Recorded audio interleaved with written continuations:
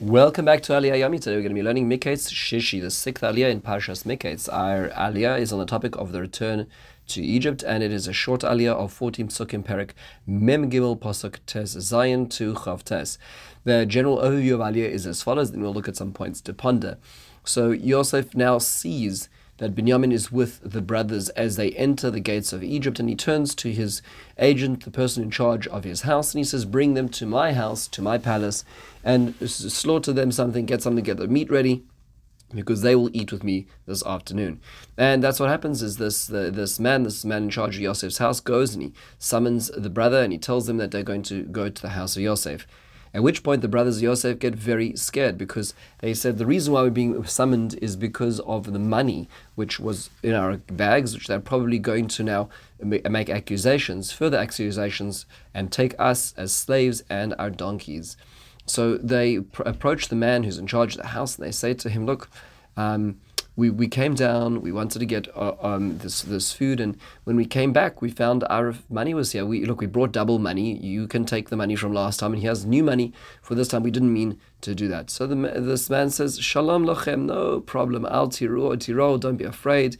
Your God gave you a gift. I have already had your money, and he brings out Shimon. So everything seems to be working out very well. And then he brings them in and he gives them water for them to wash themselves and to drink. And they then prepare the mincha, this gift they have for this viceroy. And they now hear that they're going to spend the afternoon there, they're going to spend the evening there. And Yosef arrives, they bow down to him, and he asks them, is everything all right? Is your father well? Is he still alive? And they said he is well, and they prostrate himself. As this happens, he turns to Binyamin and he sees him and he says, Hazeh achichem hakaton, is this your younger brother, and which you told me about? And then he says, Elokim yochnecha b'ni, Hashem should give you grace, should give you a favor. Very interesting aliyah. A few basic points to ponder. Number one is, why are they concerned about their donkeys? Out of all the things they're concerned about, we hear that they're concerned that they're going to be taken slaves and the donkeys are going to be taken. Why is that their concern? So Chizkuni says they realize that if they were just here to meet the viceroy, so the viceroy wanted to speak to them, then why were they all being brought here? Why was everything being brought there? It seems that there's something off, and therefore the fact that they're everything, it's not like they're just being given a memo, they've been taken out of the line completely. It's almost as if they're disappearing off the grid. They're very concerned about that. That's what concerns and makes them feel that this is not right. Miketz says is that maybe they're concerned is that their donkeys will be taken in debt, meaning to say, because they've been framed for having stolen money from the first time round, what will happen is their donkeys will be taken as a repayment of that debt. That's their concern. A third different direction of looking at this is the Torah explains is that they were concerned that if their donkeys were taken, there'd be no way of sending food back to their father, and their father would suffer. So it was less of a personal concern, it was a concern of their families and what they were supposed to be doing here as well. If we switch to another question, why does he not wait to answer the question he asks before giving the blessing to Binyamin? If you look at the last pasuk in the Aliyah, he says, is this your younger brother? And then he says, Hashem should give you grace, favor. Why is it that he doesn't wait to answer that? So Rav Sorotzkin explains that his emotions were getting the better of him. He didn't have time to answer it before he needed to cry. As we see, the beginning of the next aliyah is as Yosef turns to the side and starts crying. So what happens over here is he asks the question, sees he's about to burst out crying, gives the blessing, and then goes out to the chamber so he can cry. Finally, what is this blessing that he's giving Binyamin? Hashem should give you chayin. Why is this the fitting blessing that Binyamin should deserve? So Rabbeinu Chai points out that this is the blessing which Binyamin did not receive, which the other brothers did receive.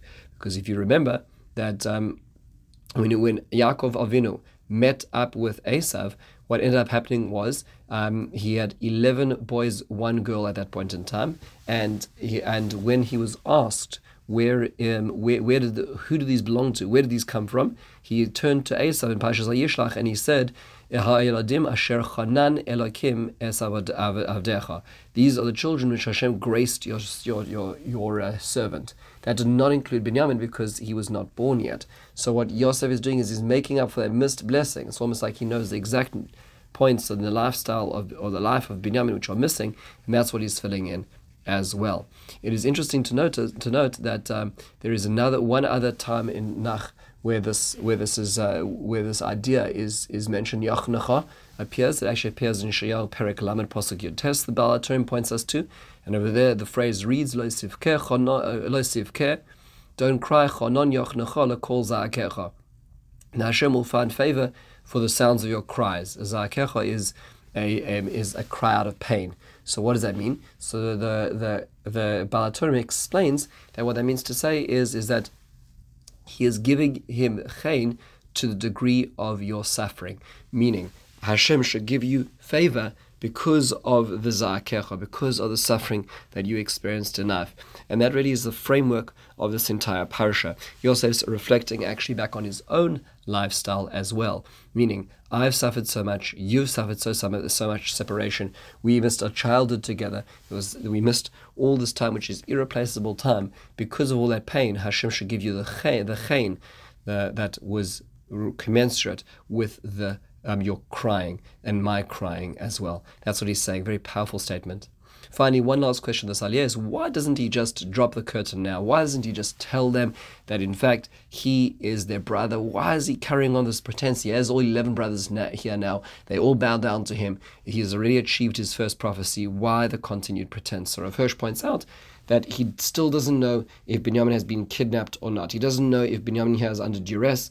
He doesn't know the relationship at home. He doesn't know the relationship of the brothers in respect to Binyamin, so he still needs to work that out. And that's why he still needs to go one further hurdle more, and that's putting Binyamin in a place of vulnerability. With this, we close the Aliyah, and we will conclude the parasha tomorrow. In the meantime, have a wonderful, meaningful day.